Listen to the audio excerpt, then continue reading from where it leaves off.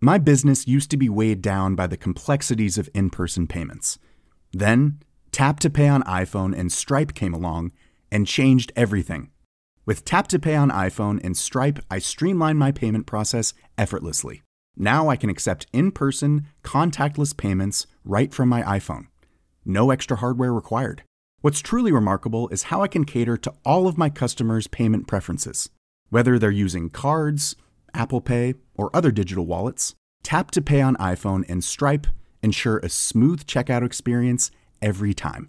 And it's not just me. Stripe helps businesses of all sizes, from local markets to global retailers, scale quickly and stay agile. To learn how Tap to Pay on iPhone and Stripe can help grow your revenue and reach, visit stripe.com/tapiphone.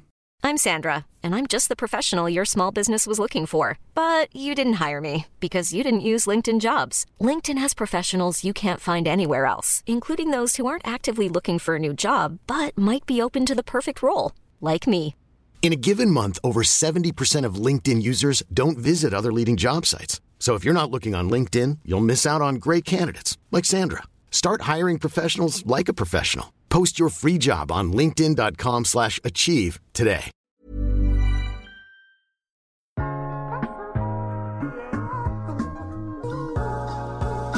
Hej, mit navn er Mette Blok, og du lytter til iværksætterhistorier, produceret af Podtribe Media. I dag skal du høre historien om Nufipa, fortalt af Sander Lærke Rasmussen og Thomas Persson. Nufipa, hvis hovedkoncept er hjemmesiden pensat.dk, tilbyder et alternativ til kviklån og kassekredit gennem salg med tilbagekøbsret. Kunden får penge i hånden lige med det samme og kan ikke ende i gæld. Nufipa fik den første investor med ombord efter 10 måneder til en valuation på næsten 10 millioner kroner. Siden har de rejst endnu flere penge i endnu en runde. Det er dog hårdt arbejde at være iværksætter, især når der ikke kommer nogen kunder. Og så vi besluttede os for, at nu skal vi havde åben her i weekenderne på det tidspunkt også. Og vi besluttede os for, at vi skal mødes dernede med tømmermand klokken 8 om morgenen, og så skal vi bare være klar til alle de her mennesker, der står ude for at vente på, som gerne vil ind og høre mere omkring projektet. Så vi kommer derned lidt smadret, men virkelig spændte på hvad der skal ske. Og der går lige den første time, der er ikke nogen kunder. De kommer nok også tænke op ad dagen. Og det ender med, at vi sidder hele dagen, og vi får ikke en eneste kunde på baggrunden. Jeg har ikke så meget andet at sige end rigtig god fornøjelse. Sander og Thomas, ordet er jeres. Jamen, nej, det gør jeg faktisk ikke. Min far, han er uddannet ingeniør og har været virksomhedsleder gennem rigtig mange år. Og min mor har været hjemmesygeplejeleder. Så det kan man ikke sige.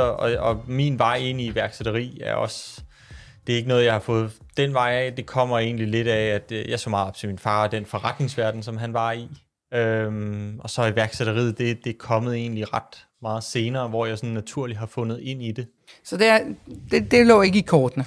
Det gjorde det bestemt ikke, at jeg skulle være iværksætter, og du kan sige, faktisk så havde jeg lang tid en tro på, at iværksætteri ikke var mig.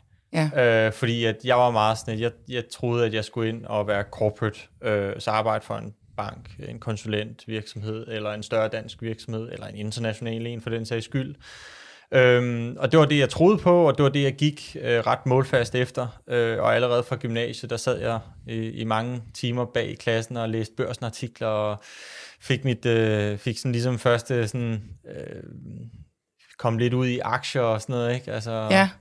Så det var rigtig sjovt, og det var faktisk også der, hvor jeg mødte Alexander, en af vores 3 stiftere.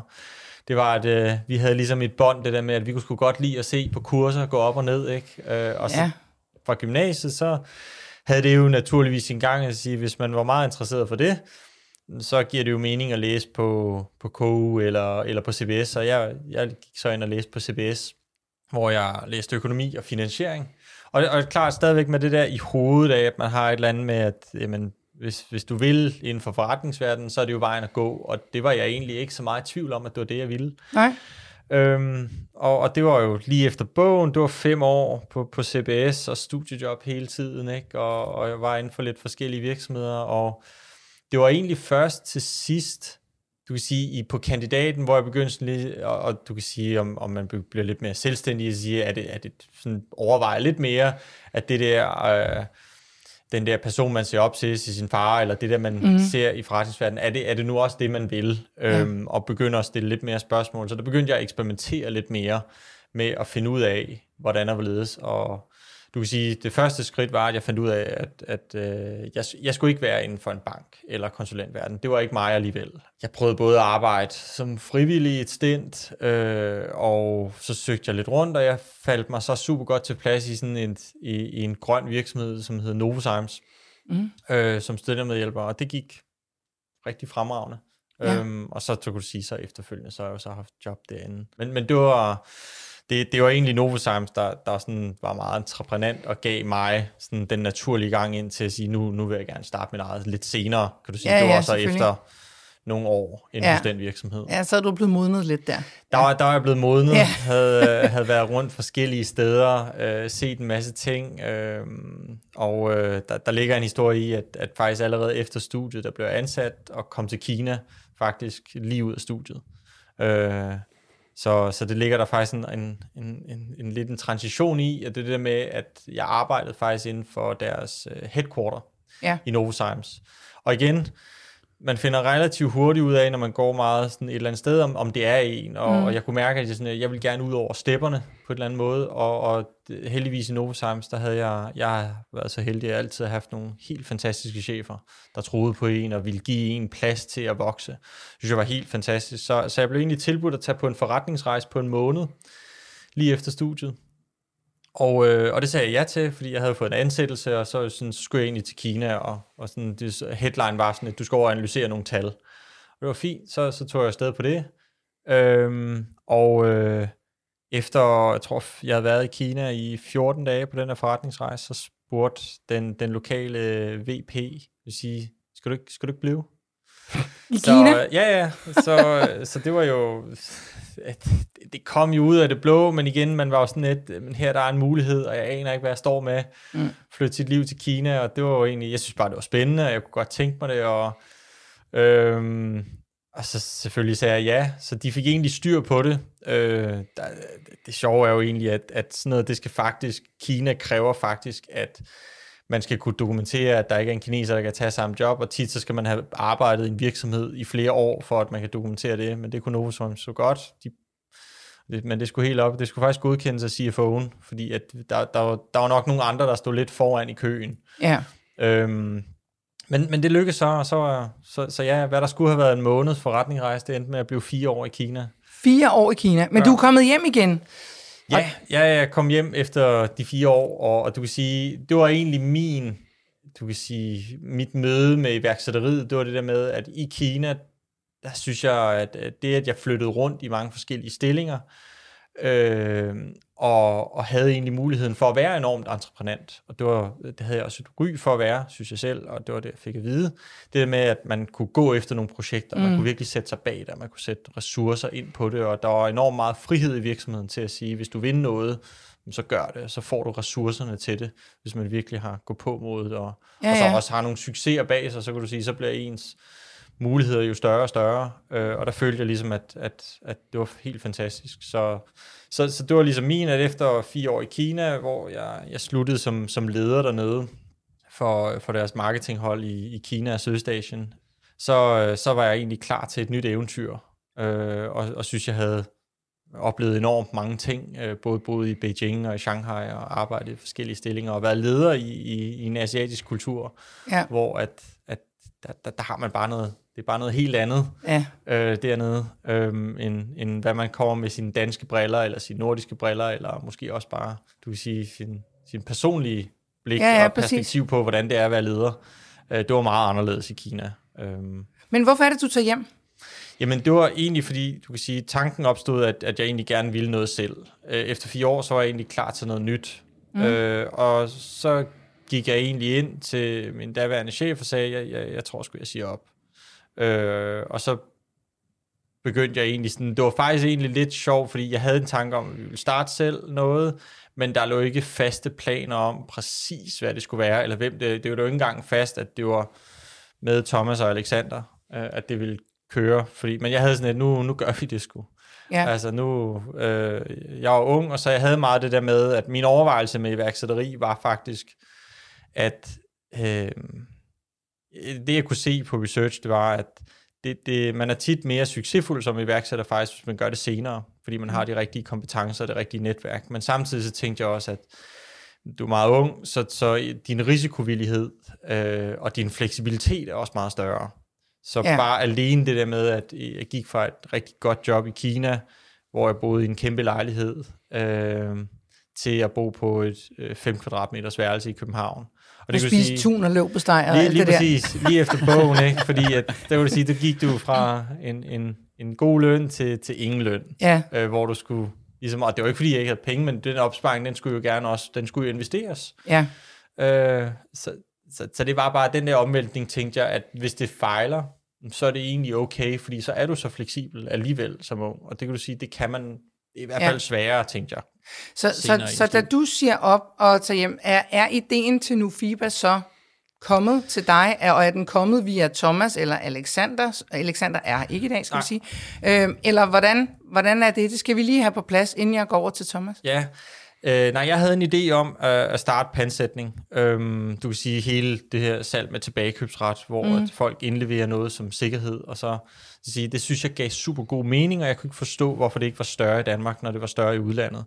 Så sådan tidligt så begynder jeg egentlig at spare lidt med Alexander.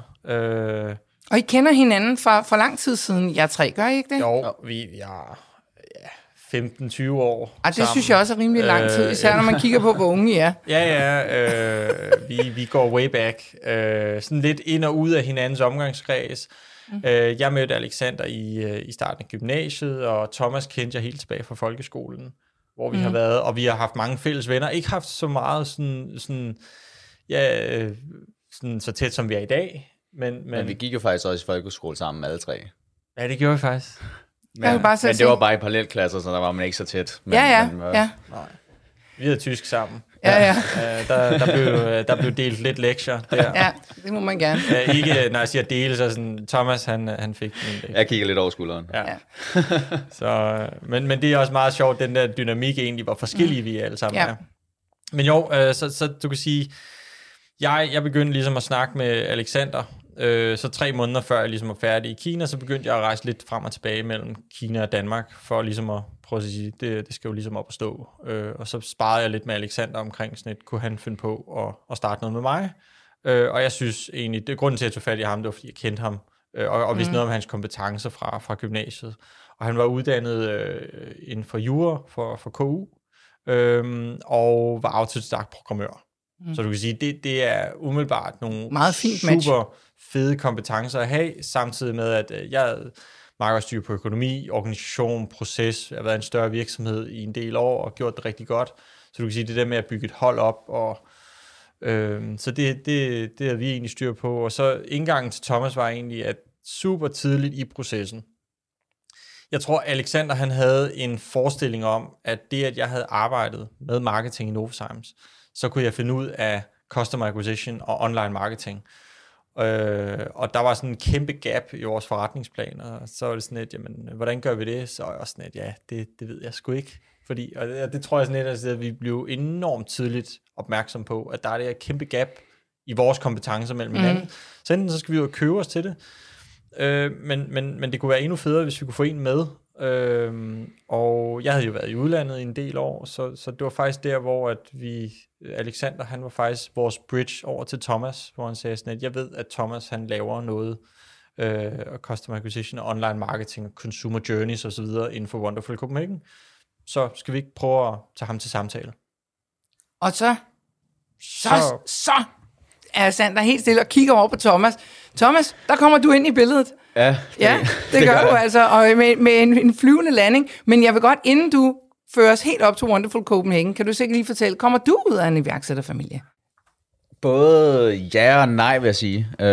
Mine forældre er ikke inden for iværksætteri, men så alligevel lidt, for min mor og far, de er super passionerede omkring deres hobbyer. Min mor har blandt andet et lille studeri med 10 heste ved siden af sit fuldtidsarbejde. Så det er nærmest en lille virksomhed, man skal have ved siden af sit job. Så på den måde at være så passioneret omkring ting, kan jeg godt se måske i de egenskaber, jeg har i dag, og det, der måske kendetegner mig, det er at være super passioneret og have et stort drive. Så på den måde, så synes jeg lidt, at jeg kommer fra iværksætteri, men ikke den måde, at de har haft de steder virksomheder.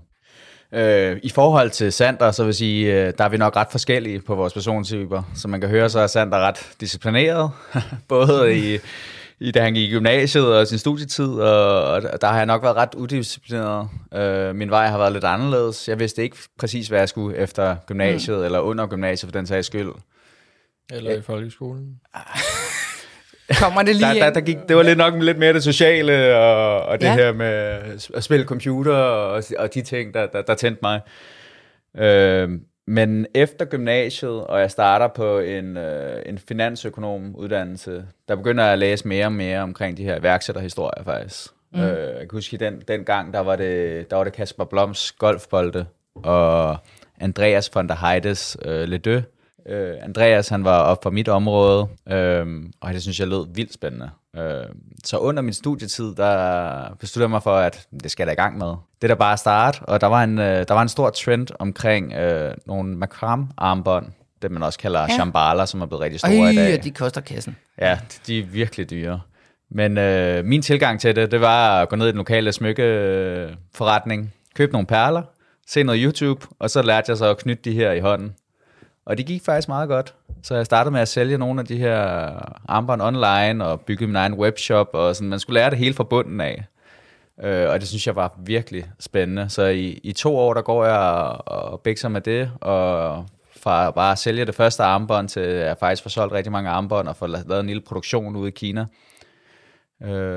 Så bliver jeg sådan åbnet op for iværksætterverdenen. Ja. Og specielt customer acquisition og online marketing her, det der virkelig det brænder for. Læser alt omkring nettet, for der er ikke rigtig nogen uddannelse omkring sådan online marketing. Det var meget nyt dengang. Ja. Så jeg beslutter for, at jeg læser alt, hvad jeg kan, og ser blogs, og der er nogle kurser også online, og bliver virkelig passioneret omkring det her. Det der så er med det er, at jeg sidder alene med det. Og efter 2 år, så begynder jeg altså småt at miste motivationen omkring det, så jeg sælger det for et meget beskedent beløb, men har lært en masse i den her proces.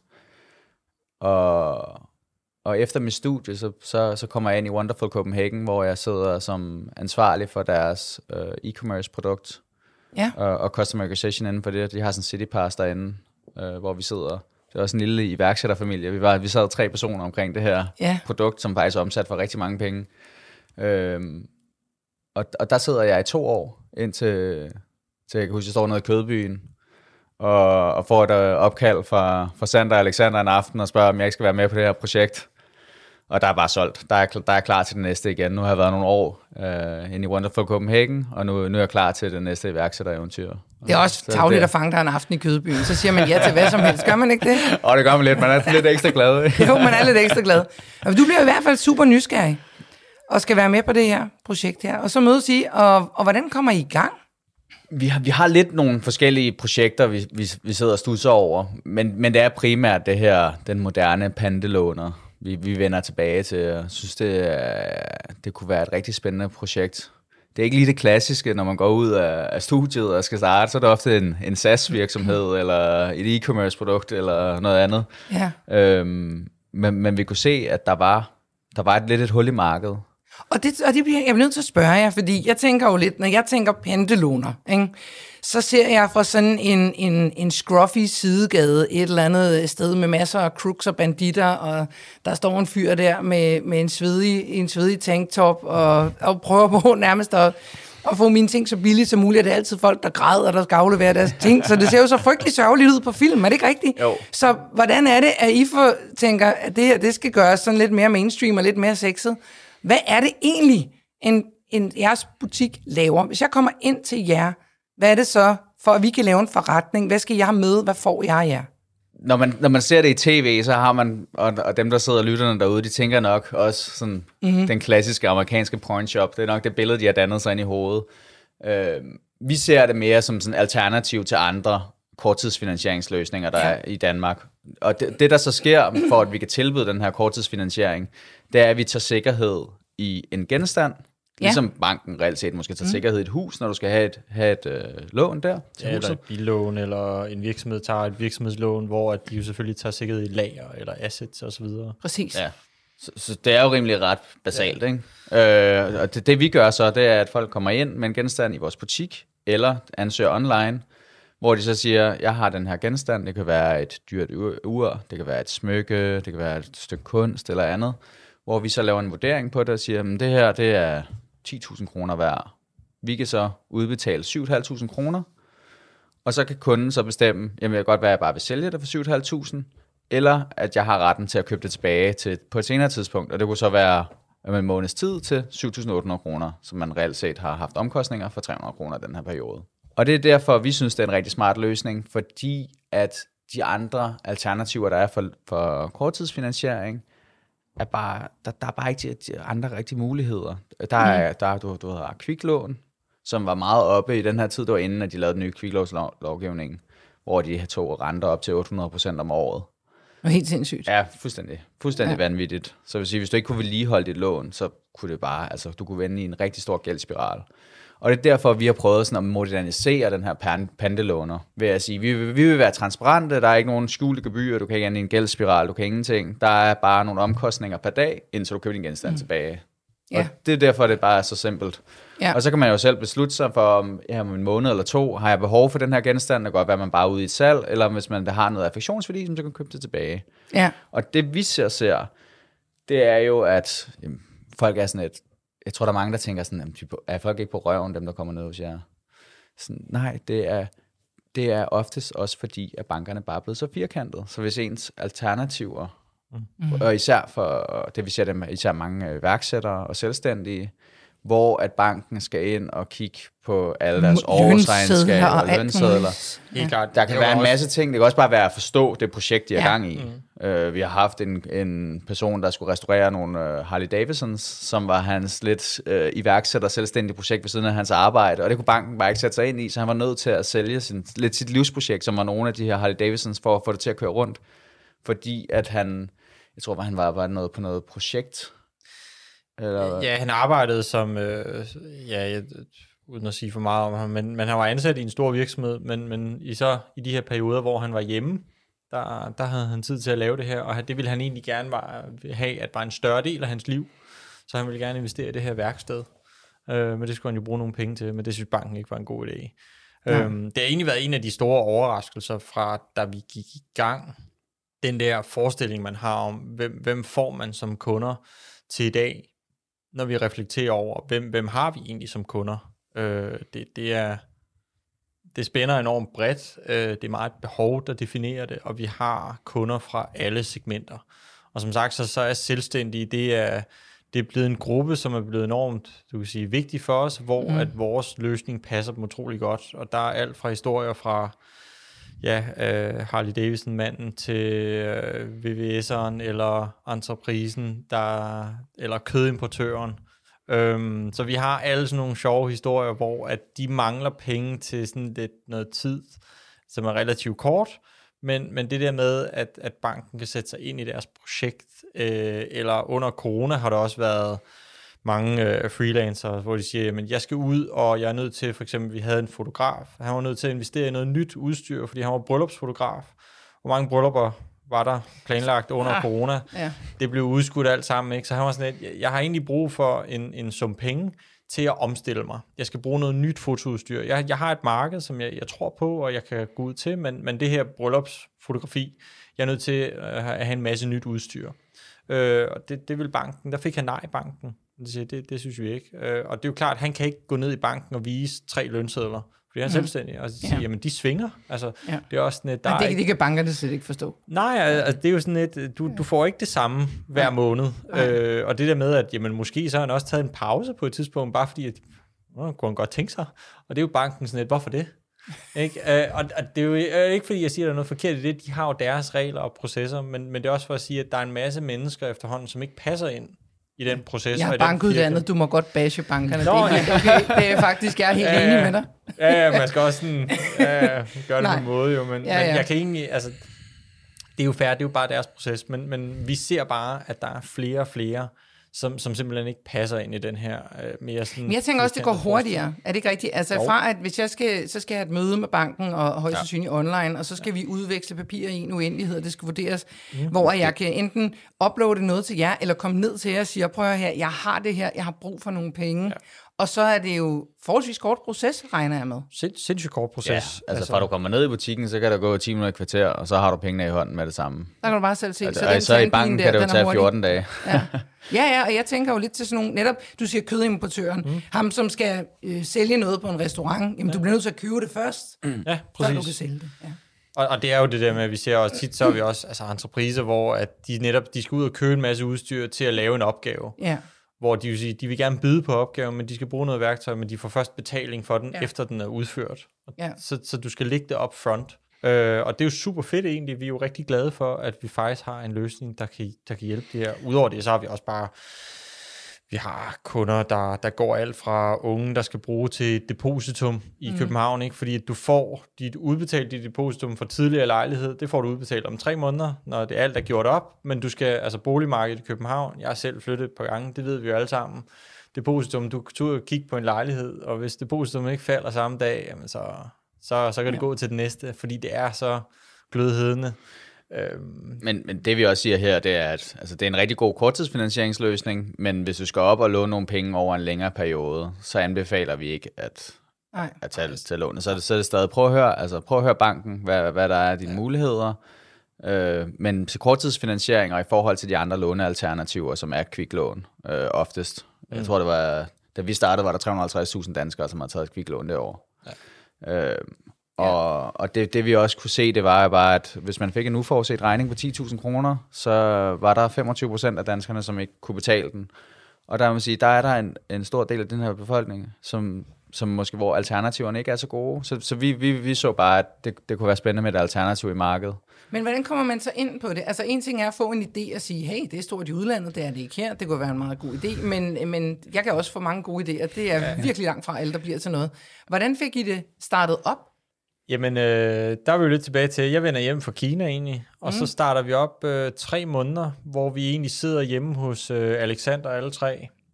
Så Thomas, han har jo stadigvæk et job ved siden af på det tidspunkt.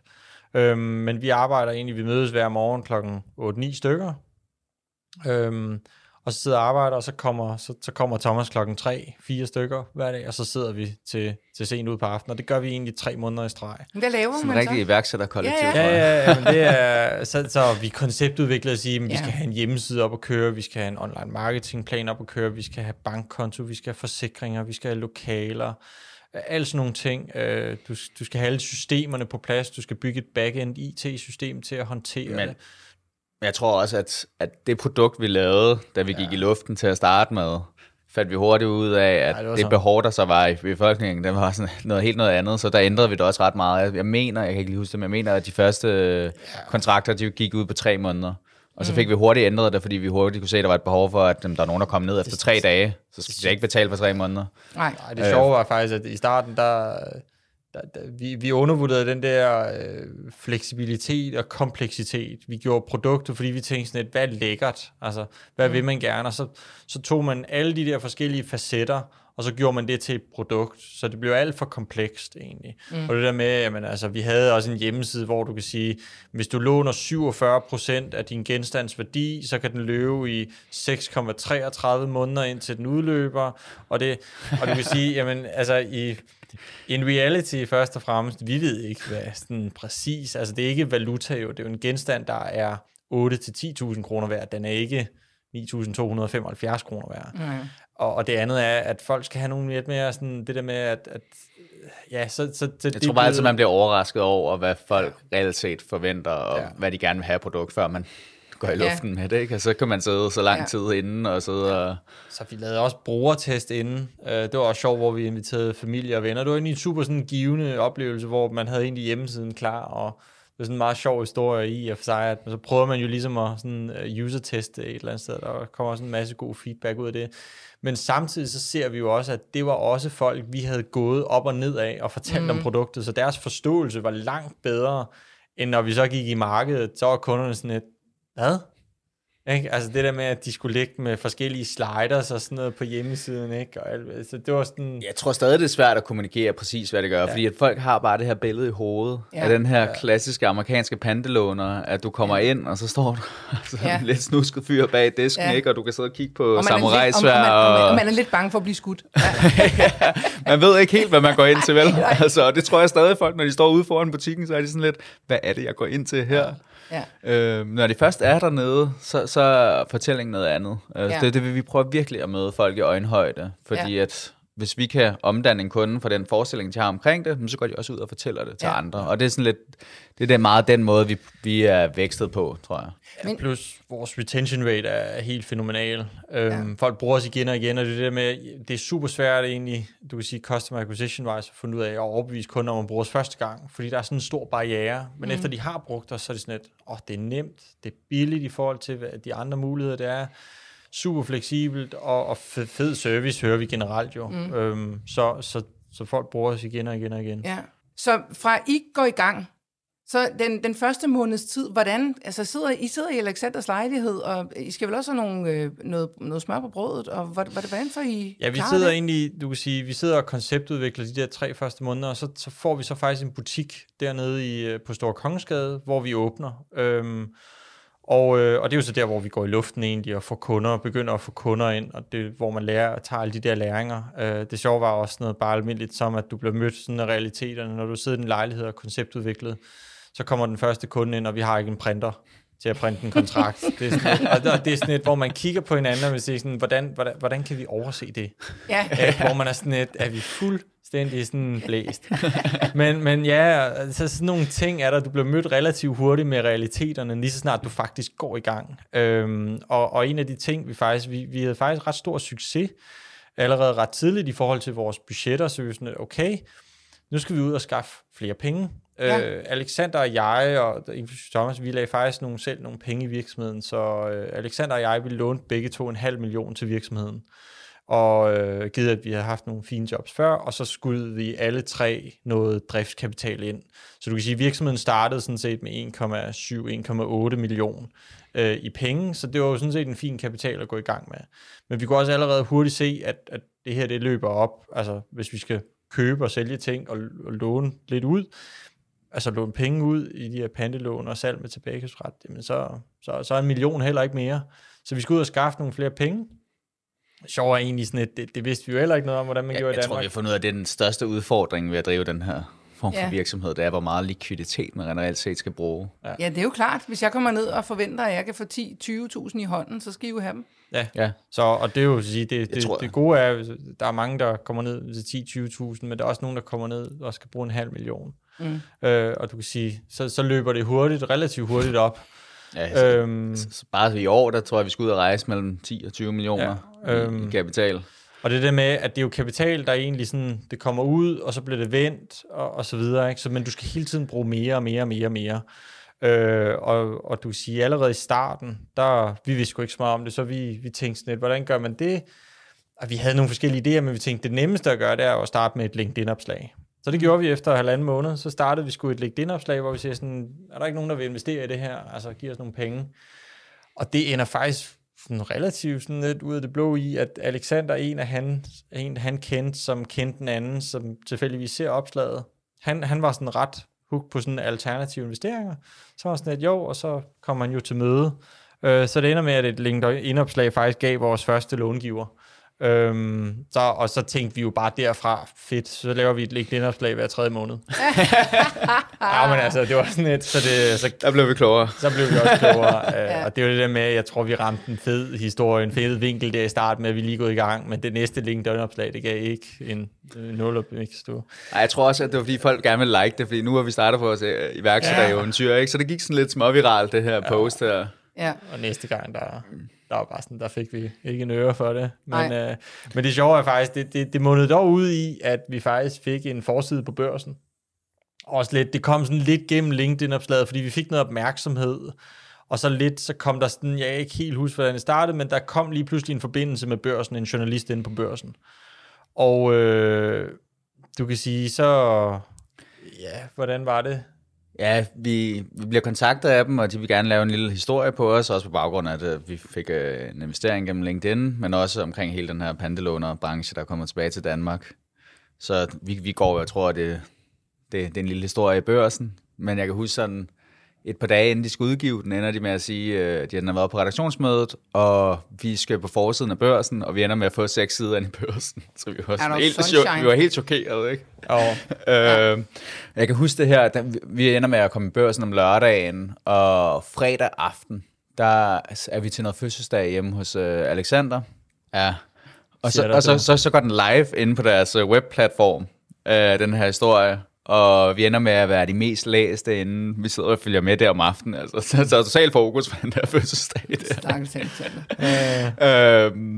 Og så vi besluttede os for, at nu skal vi havde åben her i weekenderne på det tidspunkt også.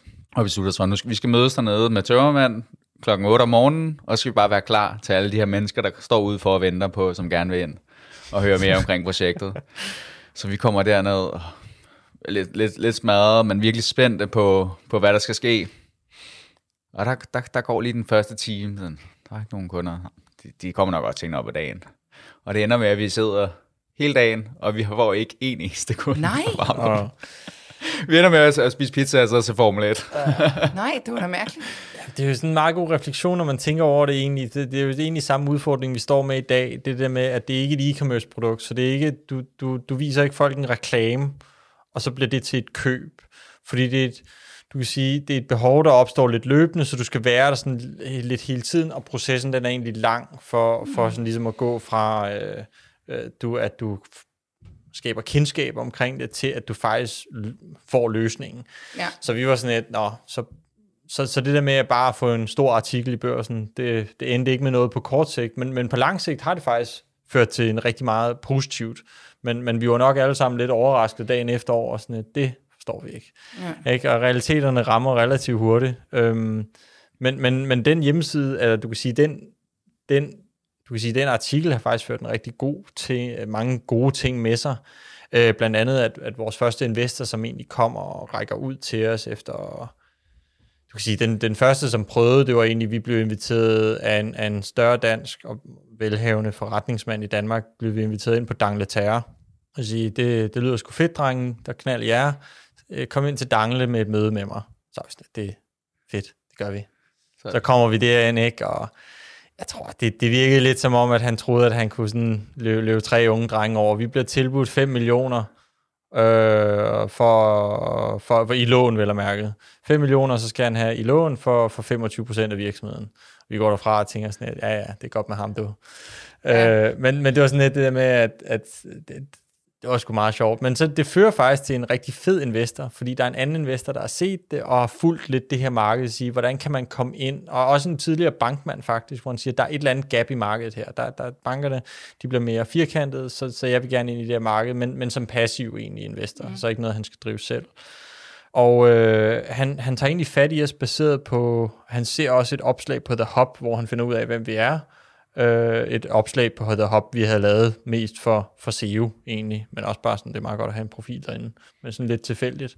Så han rækker ud til os, og det var ikke fordi, at vi var sådan et, nu vil vi gerne have en risikovillig investering der, men der var bare et super godt match imellem det, at han gerne ville lidt eller andet, så giver det også, og det blev, i stedet for det der med, at meget af diskussionen handlede om, hvad er virksomheden værd, og hvad skal jeg betale for den, så handlede meget af diskussionen om, jamen, hvad skal vi bruge pengene til? Hvad er kloge beslutninger at bruge pengene til? Og det gjorde egentlig også, at valuation-snakken var kun en lille bid af det, som egentlig var ret høj for en meget ung virksomhed, men vi var sådan lidt, jamen om det lige bliver det ene eller det andet tal, det er ikke så vigtigt. Vi skal bruge en investor, og han var også sådan lidt, jamen det vigtige er, at I tror på det. Og at vi ligesom visionerne er de samme. Og det mundede faktisk ud af, at den investering gjorde også, at vi ekspanderede, og vi åbnede vores kontor i Aarhus. Og det var ligesom første gang, hvor at, du kan sige, vi havde jo siddet 3 stiftere sammen, Thomas og jeg og Alexander, hvor at det var første gang, hvor vi ligesom udvidede til, at der var nogle andre inde i forretningen. Og der, hvor vi rigtig begyndte at skalere virksomheden. Ja. Indtil da, det her, det var sådan efter 8 måneder, og der har vi stadig siddet uden løn. Ja. Vi havde sådan en plan om, at de første... Og uden printer. Kom efter en uge. Men, men de første 12 måneder havde vi aftalt, at der skulle vi ikke trække noget løn ud, og det handlede kun om at vækste. Ja. Og det gav det så også mulighed for det her. Det gav mulighed for, at man kan sige, okay, men der er et levebrød i det her. Ikke fordi, at deres penge skulle gå sådan udelukkende søn, det var baseret på vækst, ikke? Men du skal også kunne leve i det. Altså, der er også en grænse for, at hvis man ikke får løn, så er der ikke noget... Du begyndte at have det hårdt til sidst, ikke? Jeg begyndte at have det hårdt, fordi du kan sige, når du giver et lån på 500.000, du skal skyde en masse, så give 250.000 ind i drift i virksomheden, samtidig med, at du skal leve på din opsparing i et år. Og betale løn. Så kan du sige, så er du ved at være på kistebunden. Så det var jeg efter et år, og så var jeg også sådan det kom sgu meget belejligt. og det sjove var sådan det var egentlig det var enormt fedt. Jeg har jo prøvet at ansætte mange mennesker ude i Asien egentlig, men det var meget sjovt, den her dynamik også med, at det var fedt det der med at invitere en anden ind til at være del af ens lille virksomhed og åbne i Aarhus. Og det var sjovt, vi har altid haft sådan en forestilling om, hvad vi gerne vil have af kultur. Jeg tror meget, at kultur er noget, man udvikler lidt løbende med små skridt i en virksomhed. Men der er alligevel super mange toneangivende beslutninger, hvor de er sådan store, hvor de er svære at vende tilbage. Fordi at vi stod meget mellem i Aarhus, hvor vi stod meget mellem en ældre medarbejder eller en ung medarbejder. Og du kan sige, at fordelen ved den ældre var, at brancheerfaring var sådan meget troværdig og havde noget sådan, du kan sige det der med noget autoritet også i, hvis han skulle stå alene for det i noget tid, ikke? Så det var vi meget i tvivl om vi skulle vælge noget, sådan, ligesom han har forstand på det, han kan vurdere ting, verificere ting og sådan noget, ikke? Så der blev meget givet til dig bare sådan. Men der valgte vi at gå med en ung medarbejder uden forhåndværende kendskab til noget af det, men med det rigtige drive og med det rigtige mindset, og det har egentlig været vores tilgang lige siden. Det er, at vi tager folk ind, der er unge, gerne vil noget, men behøves ikke at have branchekendskab på nogen måde, og så lærer vi dem resten. Og det har egentlig, vi synes, det har været rigtig succesfuldt indtil videre, som altså mennesker så igen, som er meget kundefokuseret og brugerfokuseret, og møder folk i øjenhøjde med et smil. Så ja, men det var sådan ligesom, du kan sige, indtil da havde det jo bare været os tre. Ja. Og det er jo egentlig lidt sjovt at tænke på, at så var det også sådan, så var man meget den der trive der, og så når der kommer en anden ind, så bliver der også en anden dynamik. Og så er I jo så 4 på en måde, ikke? Men, jo, altså... det er vi så faktisk... Ja, Alex han laver jo faktisk et exit. Alexander er her ikke i dag. Nej. Så cirka et halvt år senere, fra vi ansatte den første medarbejder, så der er vi i sommeren 2020, og der tilkendegiver Alexander, at han gerne vil have et exit fra virksomheden, fordi han gerne vil tilbage i advokatbranchen igen. Og det her, det er lidt snørklet, og det har nok været en af vores helt store udfordringer. Det var, at det kulminerede lige samtidig med, at vi vækstede rigtig meget i den her sommer, og vi havde brug for likviditet. Og vi havde en lånegiver på plads, men fordi at vi kom frem og sagde, at Alexander gerne ville rykke ud, så ville han gerne have den her ejeraftale på plads, inden han skød sine penge ind i virksomheden. Og det kulminerer simpelthen med, at mig og Alexander faktisk har taget sammen på ferie på den her tidspunkt med hans kæreste og en af vores fælles kammerater. Vi bor i et motorhome og er taget ned gennem Tyskland. Bor 4 personer sammen i den her bil. Og der ringer Sander og siger, at vi bliver nødt til at få styr på den her aftale nu. Ja. Altså kassen den løber, kassen er tom om en uge, så er vi ikke, så skal vi sige nej til kunder. Og det er sådan, det er jo forfærdeligt. Ja. Så vi sidder jo sammen hernede, og vi bliver nødt til at sidde og finde ud af, hvordan vi bedst laver det her exit for Alexander, mens vi sidder på ferie sammen nede i Sydtyskland. Jeg kan huske nogle af de her aftener, hvor vi står nede på en campingplads, og jeg står i den ene af campingpladsen, og jeg kan se, at Alexander han står og snakker med sin far, jeg står og snakker med Sander, og sådan, vi er lige kommet med et tilbud til ham. Hvordan reagerer han på det? Hvad skal vi gøre herfra? Hvad er scenarierne? Han er bare blevet akavet. Altså. Ja, det var lidt stramt, men det er jo sådan, det er jo bare så typisk iværksætteri. Man kan aldrig rigtig lige planlægge, hvornår sådan nogle ting her det sker, og det er altid på sådan mest ubelejlige tidspunkter. Og det var jo jeres ven. Ja, det var nok det svære ved det egentlig. Og ikke fordi der er noget ondt i det, men det der med, at man har gået et år eller halvandet år egentlig, hvor man har været du kan sige... Delt alt. Altså, og det er jo særligt det der med, at information er jo frit mellem alt, og man diskuterer alt. Til at vi og faktisk havde det samme mål, ikke? Havde det fuldstændig samme mål, hvor du faktisk går til, at du kan sige, barriererne for information går jo automatisk op. Du kan sige, han deler jo ikke alle sine tanker om sådan et, hvor hurtigt skal den her exit ske, fordi du kan sige, den information vil vi jo gerne have, men det er jo sådan et, det vil han jo ikke. Ja, lige så skal man jo snakke om valuation ja, og forhold.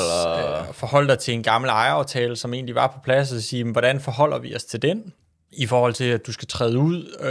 Så der er altså nogle ting, hvor at de der forretningsmæssige barrierer går op, og hvor at det egentlig går ind i en reel forhandling. Og det er jo egentlig meget sjovt. Den første løsning gik på, at vi så skulle købe Alexanders ejerandel.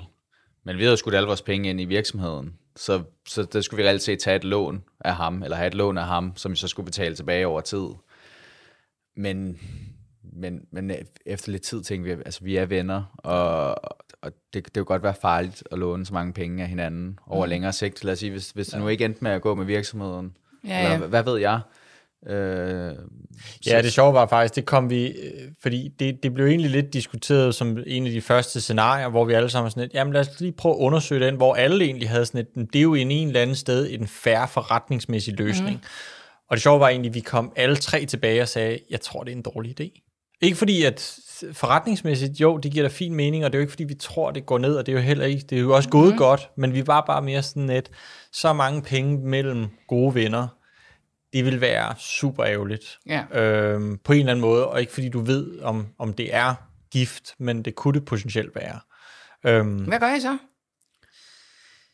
Vi ender med at lave en aftale, hvor at Alexander giver nogle af sine ejerandele til mig og Sander. Og nogen til virksomheden. Og nogen til virksomheden.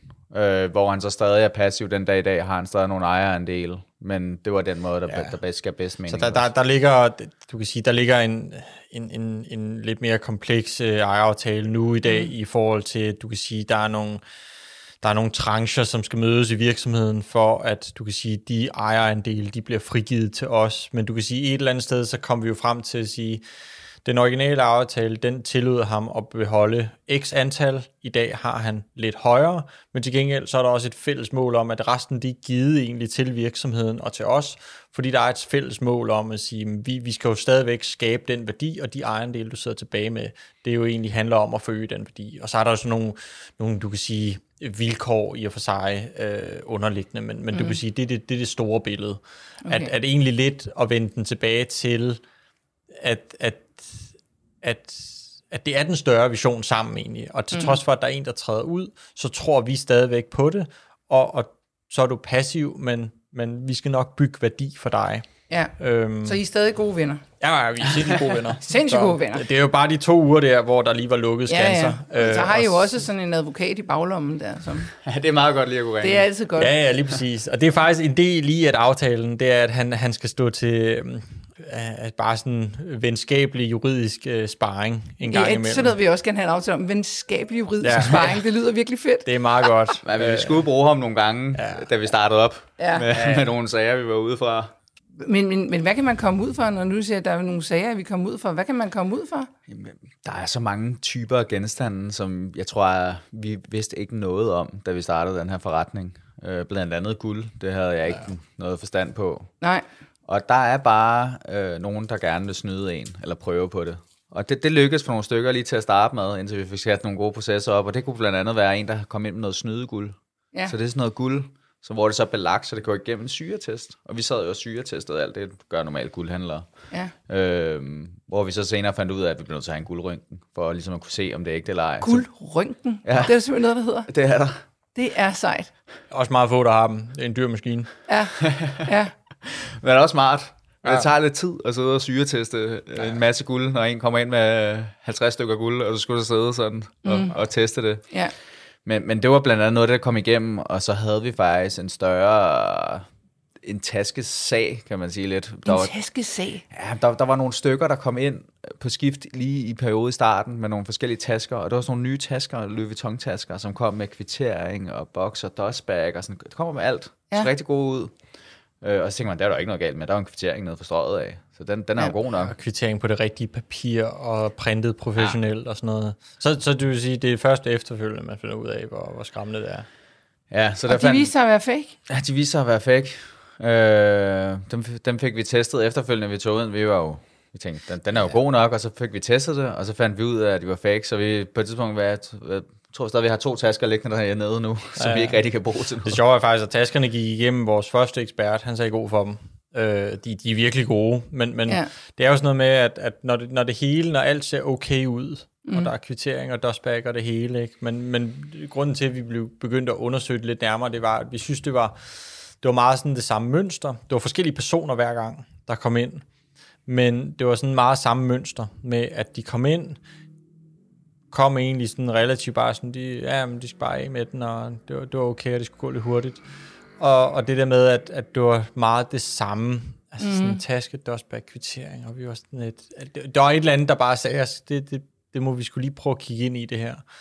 Så fik vi så gennemgået dybdegående af den her ekspert, og så at de her par tasker, de var fake. Og det kom virkelig bag på en, at sådan noget kunne ske. Og jeg tror bare generelt til at starte med, kunne man godt være lidt for godtroende. Blandt andet, da Sander han skulle sælge en cykel, tror jeg. Ja, jeg skulle sælge en rigtig dyr mountainbike, og så kom der ind i butikken og sagde, jeg har set jeres mountainbike på DBA, og vi har skrevet lidt mere om på DBA. Ja, så skulle han jo vise den. Så skulle jeg ud og fremvise den og sige, ja, den så super fin ud, og han skulle... Det var en mountainbike til 20.000 kroner, ikke? Nej, han skulle ikke have en prøvetur, hvad? Jo, det skulle han da. Og, jeg kan bare godt mærke, hvor det bærer hen af. Så han hopper jo op på den, og vi har sådan en stor gård, hvor jeg siger, han kan lige, så svinger han sådan lidt rundt og lidt i gården, og så lige pludselig drejer han sgu ud af gården.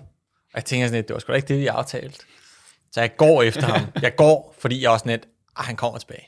Så går jeg efter ham, og så kommer jeg ud af porten, og så er jeg sådan lidt, der er ikke nogen her. Altså, så har vi jo sådan lidt, han har sgu kørt med den. Ej. Han har været op på den, så kørte han sgu bare afsted på den. Ja. Nej, det var sgu meget frist. Så igen, så har vi jo sådan noget med, at hver gang du er ude for sådan en dårlig case, så overvejer vi i hvert fald hver gang, hvad skal vi stille op af processer, for at det ikke sker igen. Ja. Det farlige er, at du kan dræbe en virksomhed ved at lave for mange processer. Så det er også sådan, at du skal huske på ikke at ramme de gode kunder. Det er jo heldigvis kun et få antal. Men problemet er, at de gange, hvor at det så går galt, så kan det gøre rigtig ondt. Ja. Fordi så kan du tabe rigtig mange penge. Men også med diamanter, der er fake, eller kunstige diamanter, eller støvbelagte zirkoner med diamantstøv, og alt sådan nogle ting. Altså, der er alle mulige forskellige ting, hvor der er faldgrupper inden for hver ting. Og det desværre ved vores virksomhed er, at du skal lidt have nok knowledge inden for hver område til at vide, hvad faldgrupperne er. Ja. Og det er altid svært, når du går ind i et nyt område, hvad faldgruppen er, fordi du ved ikke rigtigt, hvad det er. Nej. Så det var særligt noget, vi havde sindssygt svært ved i starten. Ja. Men så opbygget nogle interne kompetencer til det, til at dække en stor del af det, og så har vi et stort ekspertnetværk, der er tilknyttet til ligesom at hjælpe os med alt det, vi ikke kan finde ud af. Ja. Men vi oplever stadigvæk sager fra gang til anden, hvor vi sådan et, hvad gør vi her? Jeg ved, at I har haft en oplevelse med en trailer, og den morede jeg mig meget, da jeg læste. Kan I ikke lige fortælle, hvad der skete med den? For det synes jeg faktisk er en skæg historie. Ja. Jo, den er... Eller det er den jo ikke, den er jo sørgelig. Ja, det bliver jeg nødt til at sige, den er jo sørgelig. Men vi har, sammen med traileren, så har vi faktisk en kasse på vores kontor til at minde os selv om alle de sager, vi har. Vi kalder den Greatest Hits-kassen. Og der har vi nummerpladen for den her trailer liggende. Ja. Og det er sådan et, for lige at minde os selv om, og det er også faktisk, det er sådan, vi har været meget transparente med, at det her Greatest Hits, det er et dokument, vi har også, hvor vi beskriver alle de her fatale cases, vi har, og dem deler vi med nye långiver og nye investorer, for at sige, se, det her, det er så meget, vi har fucket op, og det er de værste fuck-ups, vi har lavet. Og det synes de egentlig er ret, du kan sige, sjovt, men også sådan lidt, så har de også noget at snakke med os om. Fordi givetvis, så er det meget konkret. Men specifikt med den her trailer, jamen det var faktisk, der kom en ind, som gerne ville pansætte en erhvervstrailer, du kan sige en selvstændig. Og erhvervstrailer, de er ret værdifulde, så er det sådan nogle større nogle, hvor du transporterer, du kan sige, køretøjer og havetraktorer og alt sådan noget, der var ret stor. Og det var lige blevet købt, det var købt 3 dage siden. Og han havde en faktura på den, og på fakturen står der selvfølgelig, at den leveres, når fakturen er betalt, så den er jo betalt, og alt er fint. Så han pansætter den så, den her trailer, og vi stiller den så ud et sted på en aflåst, du kan sige et aflukket område hvor at jeg sætter en trailerlås på den. Jeg sætter en GPS-tracker på den også under traileren. Og der går så alt er jo fint egentlig, så der er jo ikke noget på det. Så går der en uge, og så får jeg en notifikation på min telefon, at traileren, at den her GPS-tracker nummer 3, den flytter sig. Det er klokken 11 om aftenen på en eller anden, jeg tror det er en lørdag eller et eller andet, jeg tænker, hvad fanden. Og nogle gange så er det der med GPS-data, at det er lige sådan nogle gange, så rykker de sig bare en meter. Men den her, den rykker sig faktisk ret meget, og jeg blev ved med at følge den, og så nu er den sgu på vej ud af København. Så der er sådan, den er sgu ved at blive stjålet, den her. Så vi bliver alle sammen ringet op, og der går sådan en total investigation i den. Vi skal finde ud af, hvad der sker med den her trailer. Og vi ringer til politiet. Så I bliver nødt til at stoppe den her trailer. Ja. Den er på vej over Storebælt nu.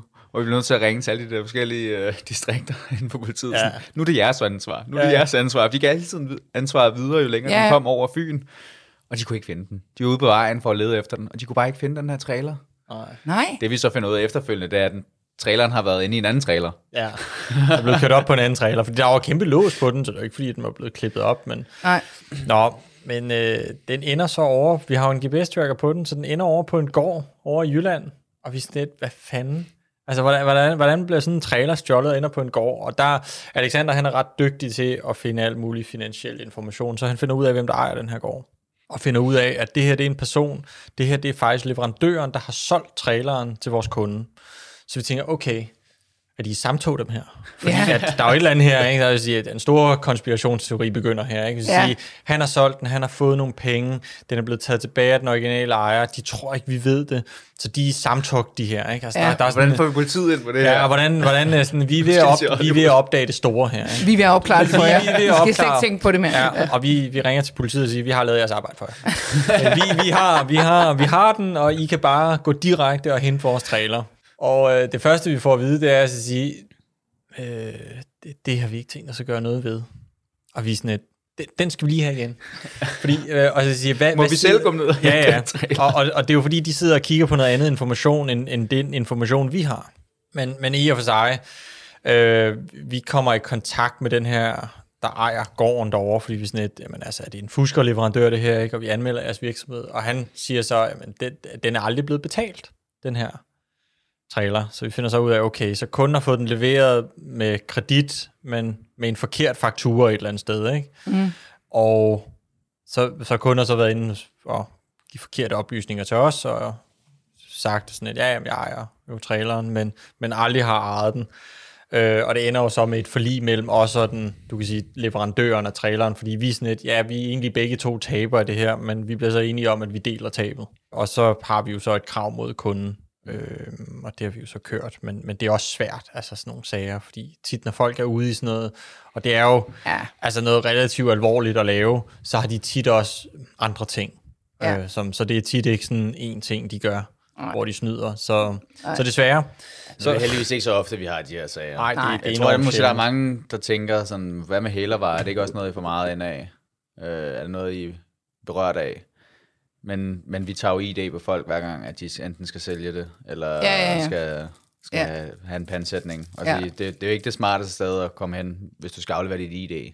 Fordi hvis så med at stjålet senere genstand, eller det er en hælervare, så kan vi bare give deres ID til politiet. Og så det er vi heldigvis ikke berørt af. Og i sagens natur, så er det ikke så ofte, vi ser de her cases. Men det er meget sjovere, når man har en gang imellem, og man bliver sådan lige sat op på beatet igen. Så det er jo sådan lidt... Det sker en gang imellem, og vi er meget åbne omkring det, også over for vores långiver, men vores långiver, de er jo også lidt, men et eller andet sted, det er jo enormt konkrete og faste genstande, der ligger på jeres lager, og de har jo gennemgået vores lagerliste, så på et eller andet tidspunkt, de er jo ikke så bare bange for det, også netop fordi, at der er så få fejl, som der er så få tab, som der er. Så hvor er I henne nu, og hvor er I på vej hen? Ja, lige inden for de sidste par måneder har vi faktisk lige lukket en større investeringspakke, både med equity og lån, som giver os lidt runway det næste stykke tid. Ja. Hvor vi er henne nu, vi har stadig 2 kontorer i Danmark, og vi er oppe på 5 medarbejdere, så det går fremragende. Så arbejder vi på en masse nye koncepter også inden for salg af genstande, blandt andet guld, hvor vi er i gang med at lukke et større samarbejde, hvor folk kan sælge guld til os ude hos de lokale guldsmede. Som er rigtig spændende. Derudover så skal vi lukke en masse kapital også, fordi vi jo hele tiden skal bruge ny likviditet. Så i og med, at der kommer negative renter i banken, så kan det jo være, at der er folk derude, som hvad det hedder, interesseret i at låne os nogle penge, fordi det smarte ved vores koncept er jo, at der er sikkerhed bagved, så man investerer ikke bare, altså man smider det ikke bare i en virksomhed, men der er faktisk genstanden for værdi for lånet, og oftest dobbelt af, hvad man låner penge ind i. Så det skal vi ud og sådan se, hvordan vi kan skaffe noget mere likviditet. Det er ofte den største udfordring, der er. Det er i hvert fald en af dem sammen med, så du kan sige, det der med at skaffe nok likviditet til væksten. Fordi vi vokser hele tiden, og du kan sige, vi er også, mange af vores långivere, de har tit vokset også med os faktisk, så de har lånt os et beløb til at starte med, og så er de egentlig hævet beløbet relativt, fordi de synes sådan de får en rigtig god rente for deres penge, og 2, det er et rigtig sikkert sted at placere det. Så indtil videre, så har vi, du kan sige, nu har vi lige lukket en større investeringspakke, men med nogen, hvor de både kommer ind med equity og lån, men andre, det er også bare långiver, som er forretningsdrivende og erhvervsmænd og andre entreprenører, som har været succesfulde før, som giver os nogle penge, fordi at de får en rigtig god rente med en sindssygt høj sikkerhed. Og det er jo noget, som vi skal blive ved med, og du kan sige, at indirekte så har vi jo som virksomhedsmål, at den rente, den skal jo gerne blive billigere og billigere. Det er klart, at til trods for den store sikkerhed, der er, så når du låner som ung virksomhed, når du lige er gået i gang, så låner du til en rente, kontra når du er, hvor du er nu, hvor du er større og etableret, og du kan vise nogle bedre tal og bedre vækst og bedre soliditetsgrad, så er det til en anden rente. Ja, det er klart. Men det er helt klart, det er stadigvæk et stort fokus, og det bliver det også løbende, hvor vi kan skaffe noget god kapital fra andre erhvervsdrivende og folk, der har penge stående i banken, som egentlig gerne vil have dem forrentet til en høj rente. Så hvor er I henne, hvis jeg ringer til jer om 5 år? Men så tror jeg, at vi har en plan om, at du kan sige, at vi er taget på lidt flere eventyr, så udlandet er stadigvæk et eventyr for os, synes vi. Vi synes helt klart, at det fede ved Danmark har været, at vi faktisk har udvidet fra det, dengang vi gik i gang fra pantsætning, til at vi også har Strakssalg, The Vintage Trade, Chrono Collective, Nordisk Guld. Så vi har udvidet hele tiden, og der er et nyt eventyr i dem alle sammen, hvor at vi ligesom udbygger det her økosystem. Men jeg tror helt klart, at udlandet, det kunne være rigtig sjovt. Så både Sverige og England, USA for den sags skyld, kunne også være... Og der bliver det nok nogle lidt andre udfordringer, fordi der har helt klart været den her store stigma omkring det i Danmark. Men i Sverige, hvor der er 250.000, der går til en pantelåner hvert år, der er der noget udfordring nok konkurrencen i stedet for. Ja, det er sjovt. Så det kunne være ret sjovt at se, om man kunne komme ind der og tabe ind i det marked. Der er også England og USA kunne også være meget sjovt. Der er pantelånere helt noget andet. Der bliver du mødt med et glas champagne. Ja. Der er pornshopsene, hvor du går ind og sælger dit memorability, dit Pokémon-kort, og så er der den high-end pornbroker, hvor du bliver mødt med en flaske champagne og sælger din diamantring eller Chanel. Tiffany armbånd. Det bliver sindssygt spændende at følge jeres rejse, og I ligger inde i Storkongensgade, så man kan jo bare smutte forbi og lige aflægge jer et visit i jeres lyse, glade lokaler. Er det ikke sådan, det er? Jo. Det er folk meget velkommen til. Tusind tak, fordi I kom forbi. Ja, tak fordi I ville have os. Tak for det. Det var altså historien om Nufipa, fortalt af Sander Lærke Rasmussen og Thomas Persson. Jeg har ikke mere tilbage at sige andet end tak, fordi du lyttede med. Og kan du nu have en rigtig god og entreprenant dag, til vi lyttes ved? Hej.